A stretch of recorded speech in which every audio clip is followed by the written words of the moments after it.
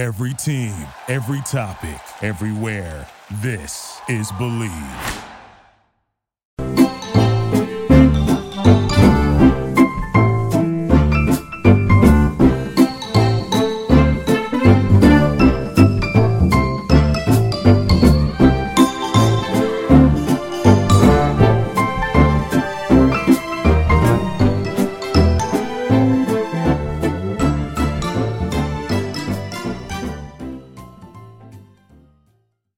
The month of June is heating up with a ton of exciting sports action, and BetOnline is where you can find it. From basketball and hockey playoffs to baseball's marquee matchups, including prop bets and futures. BetOnline has all the latest odds, news, and information for all your online sports betting needs. Visit the website today or use your mobile device to join and receive your 50% welcome bonus on your first deposit. So before the next tip-off, face-off, or pitch, head on over to BetOnline and start your playing today. BetOnline, your online sportsbook expert. All right, folks, this is Jeremy Evans, your host of the Believe in Sports Law podcast via the Believe Podcast Network. As always, appreciate you being with us and listening in. Today's episode, we are talking about the privatization of sports. Now, obviously, when first thinking about this term, privatization means when you move something from, let's say, government control or having heavy regulation into something that has maybe less control. Obviously, sports have generally been, 99 to 100% of the time have been private endeavors. They might have some government subsidies or government help here when you're talking about building a stadium or what have you. Or sometimes when something goes through bankruptcy, there might be control by a bank or the court, what have you. But ultimately, sports are generally private. But what we're really talking about is that during the pandemic, something of a phenomenon has happened in that as in-person events basically came to a halt, these sports ventures had to find a way to make more money. They had to find a way to bring in more revenue. And so the best way that they could do that was looking for new avenues of revenue. And, in many ways, it was sort of these private sports team ownership groups looking at investment in publicly traded vehicles for revenue opportunities and growth for their franchises. So we could see this through, let's say, the Fenway Sports Group or FSG, when they're looking at bringing in LeBron James and some other high-profile athletes and investors who have the money to do that, and going about sort of investing in other soccer clubs, going about and investing in sort of other entities. For example, we can look at the sort of MGM Music Hall at Fenway. If this is not the sort of perfect marriage that defines the times of 2020 and 2021, I don't know what does. It's this idea of sort of bringing in entertainment, media, and sports in one place, right? And obviously the sports betting aspect, which really came online, so to speak, in 2018 when the PASPA law was found unconstitutional by the U.S. Supreme Court. And it was really in 2020, 2021 where these deals really started to take off. And I think arguably you could say that a lot of these deals were in the works or people were thinking about them, but the pandemic really accelerated that. There's one thing that happened during the pandemic. I think it's this idea that certain things were accelerated. This idea of, working from home, this idea of sort of virtual, this idea of being more mobile, right? Being more accessible, all came from from the pandemic, from the idea that, you were limited on going outside. At least the government was telling you not to do that. And health officials were telling you not to do that. So, again, back to the Fenway example, we have a ballpark, but then we're bringing in entertainment, because it's a music hall. We're bringing in gambling because you're having sports there. And obviously the media aspect, because a lot of these things will be broadcast or be shown in, social media or be shown in some sort of pay-per-view setting, right?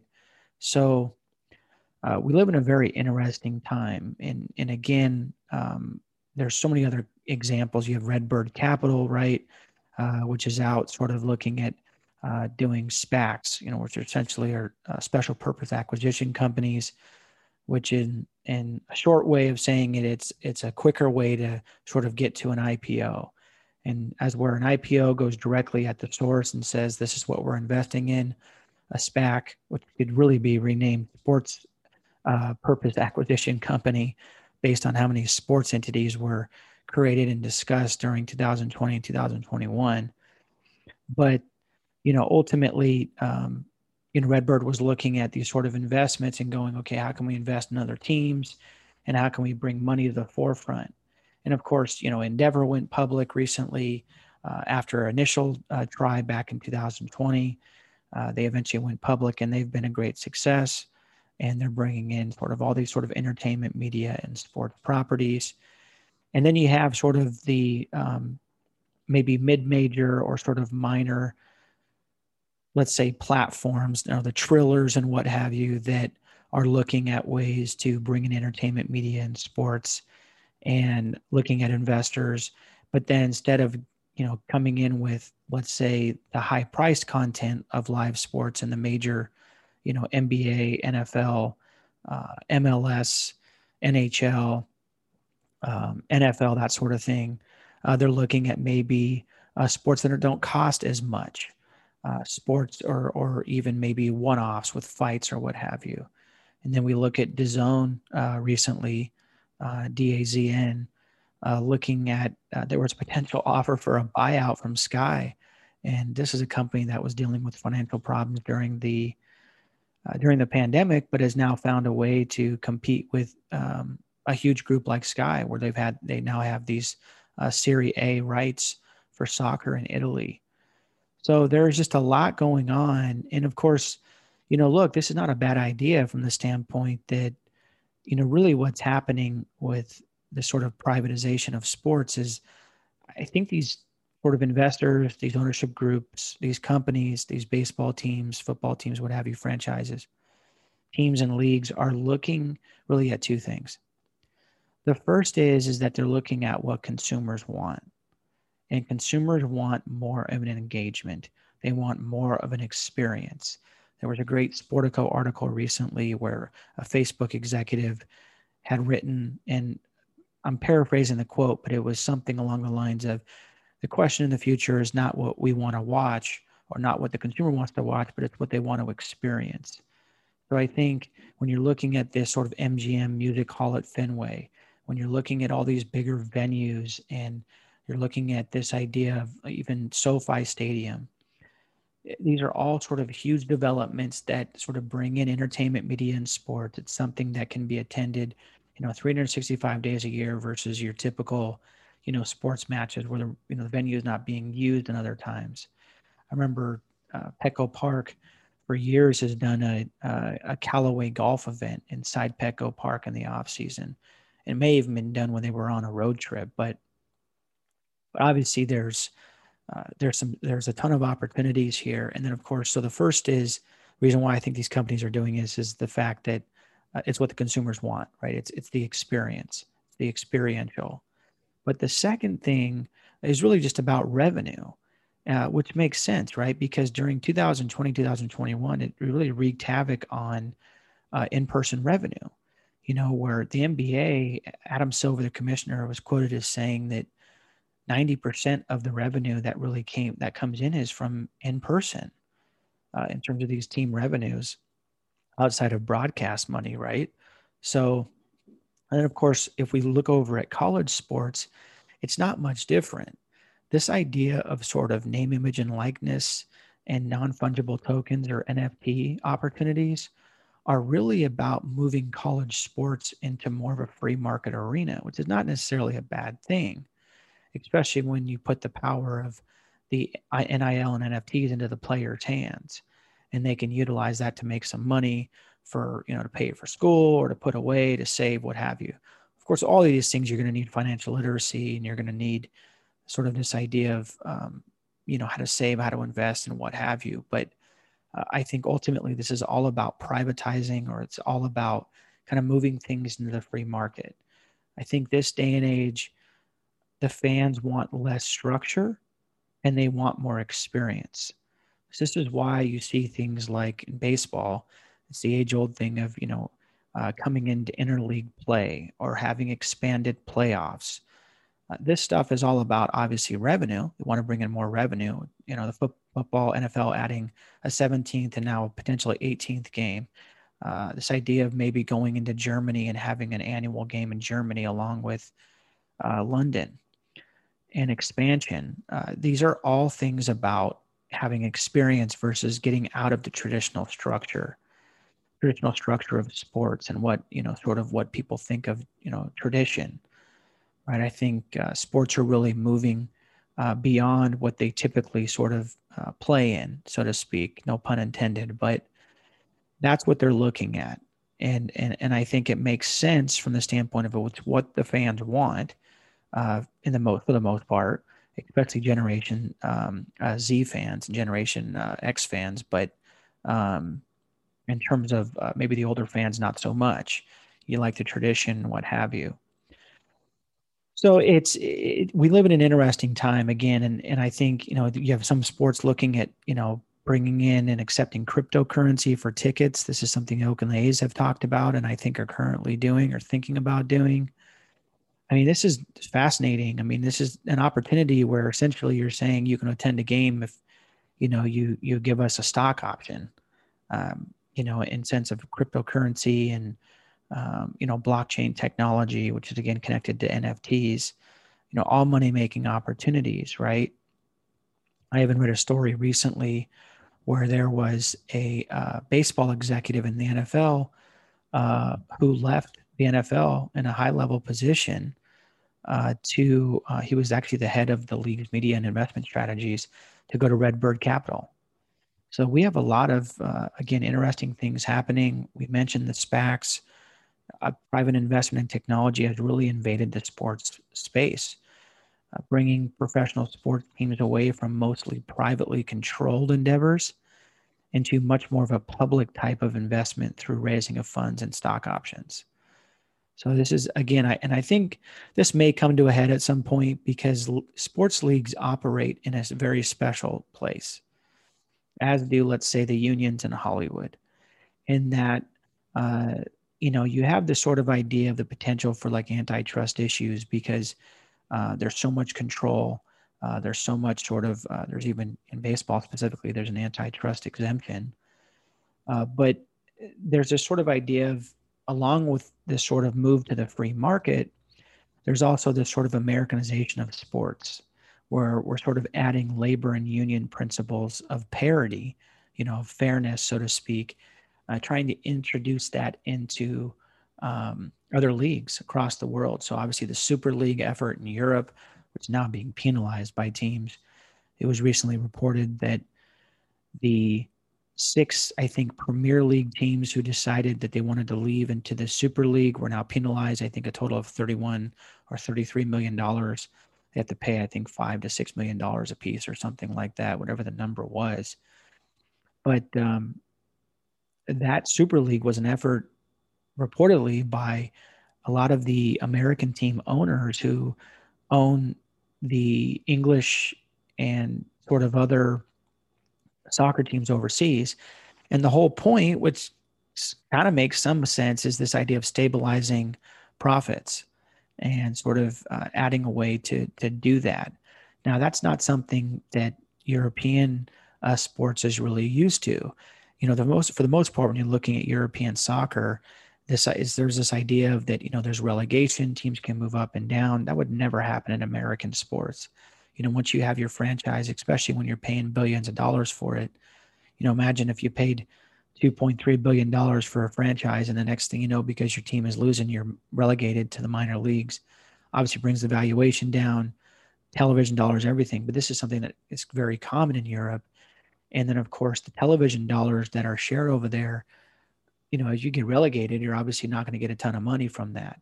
So things are not as labor or union intensive in Europe as they are in the United States.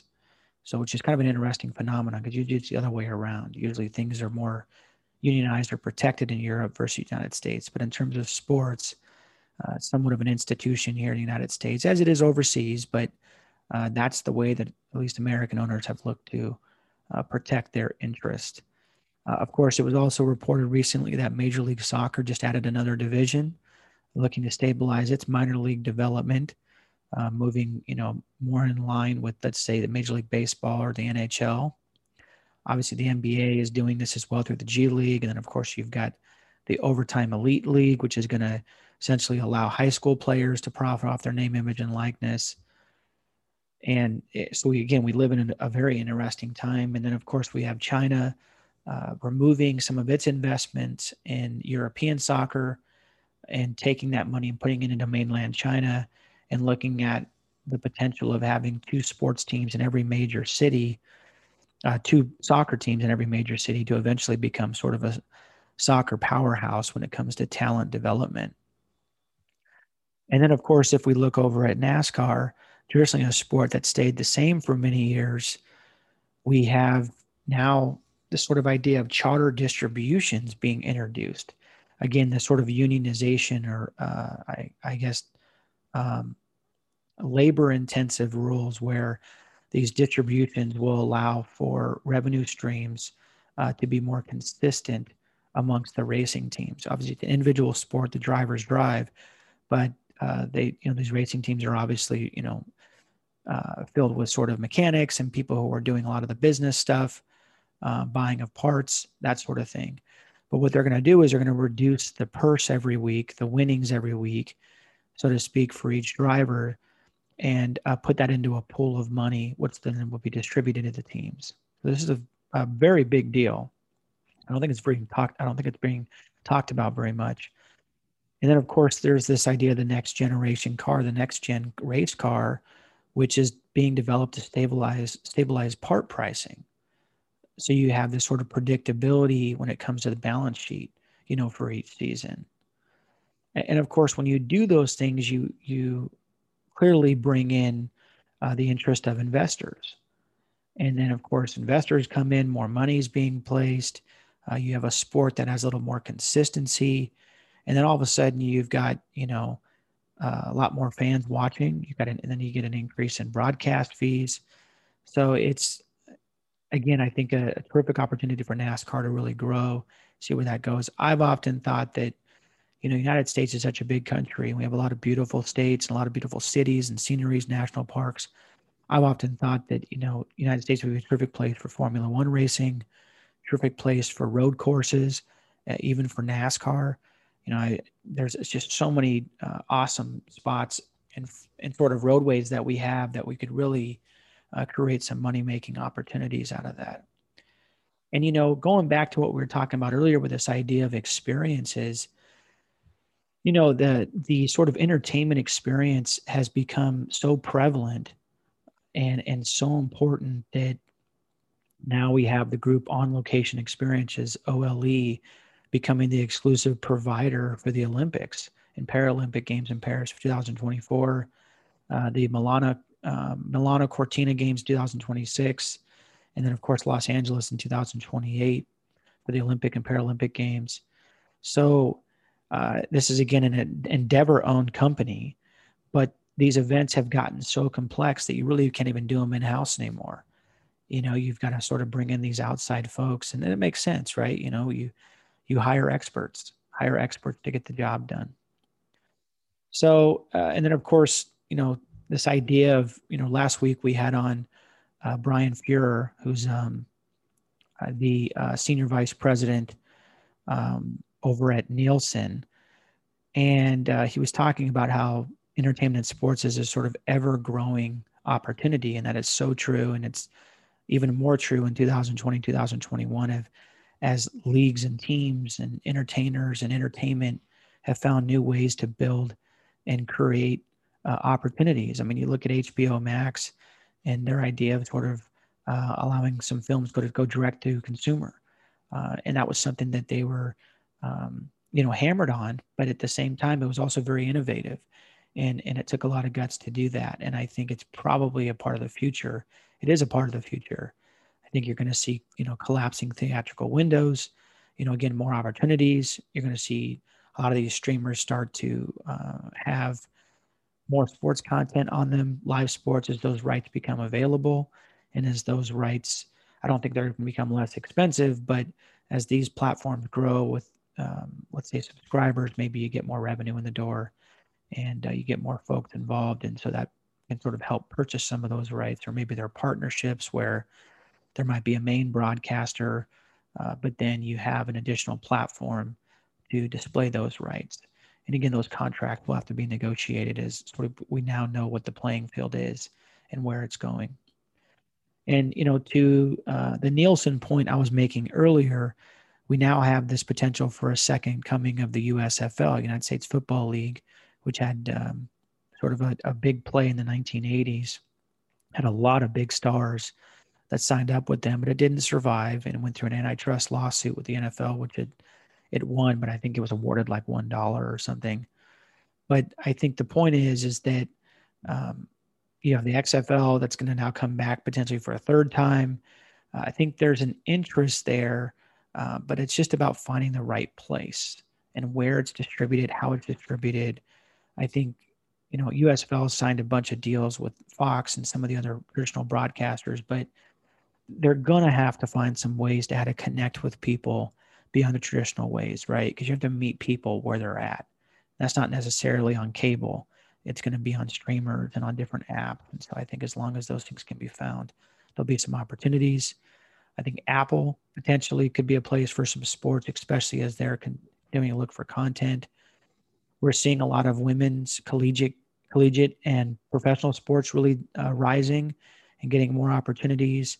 It was just reported that there was a $600 merger between the ATP and WTA, which is the men and women's tennis associations. So there is just a lot of opportunities. Esports is obviously growing. It's reported earlier really with the last week that Team Solo Mid, which is ranked the most valuable youth sports organization in the world in 2020, announced a 10-year, $210 million contract with FTX. So again, we have really a lot of amazing things going on. The Athletic, which is the sort of great sports content, sports writer content that's a subscriber-based platform, is looking at maybe getting in with a streaming giant, or with maybe with the New York Times or Vox or Axios in terms of getting access to content. We have this idea of the Premier Golf League, which could launch, which is basically going to be owned by a community of golf players, tournament operators, and fans, which is completely different from traditional structure of leagues. So we live in a very interesting time, and there's a lot of changes going on. And I think, again, a lot of it really comes down to what the fans want, and I think how to bring in more revenue. And it seems like the fans really want experiential, and they want to get away, especially the younger fans, they want to get away from traditional structures of sports and the tradition of sports, and they want to get into new sports. They want to get into new ways to watch sports. They want to get into having, again, expanded playoffs, robot umpires, all these different things. So a very fascinating time that we live in with entertainment, media, and sports. So, and then of course, sports betting is only going to continue to grow. And I think ultimately, these owners are really looking at this from the standpoint of how can we stabilize the industry? If something like a pandemic happens again, God forbid, but if it does, how can we stabilize the industry, and how can we continue to meet consumers where they're at? So again, folks, really appreciate you listening in. This has been episode 24 of season 3, talking about the privatization of sports, where we are seeing private sports team ownership groups get into investments through publicly traded vehicles for revenue opportunities and growth of franchises. So again, a very interesting and fascinating time. So thank you again for listening in, and look forward to being back with you next week. Thank you so much.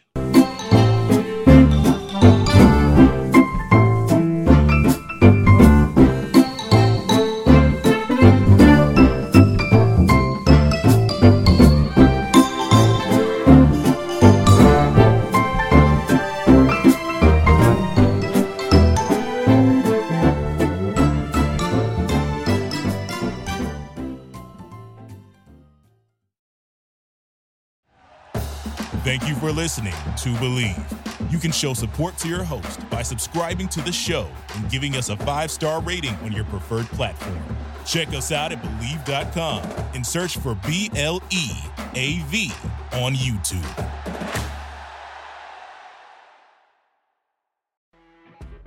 You know when you're listening to a true crime story that has an unbelievable plot twist that makes you stop in your tracks? That's what our podcast, People Are the Worst, brings you with each episode. I'm Rachel. And I'm Rebecca. We're identical twins who love true crime cases that make you say, didn't see that coming, and we hate the people responsible for them. Listen to People Are the Worst now on Apple, Spotify, or wherever you get your podcasts.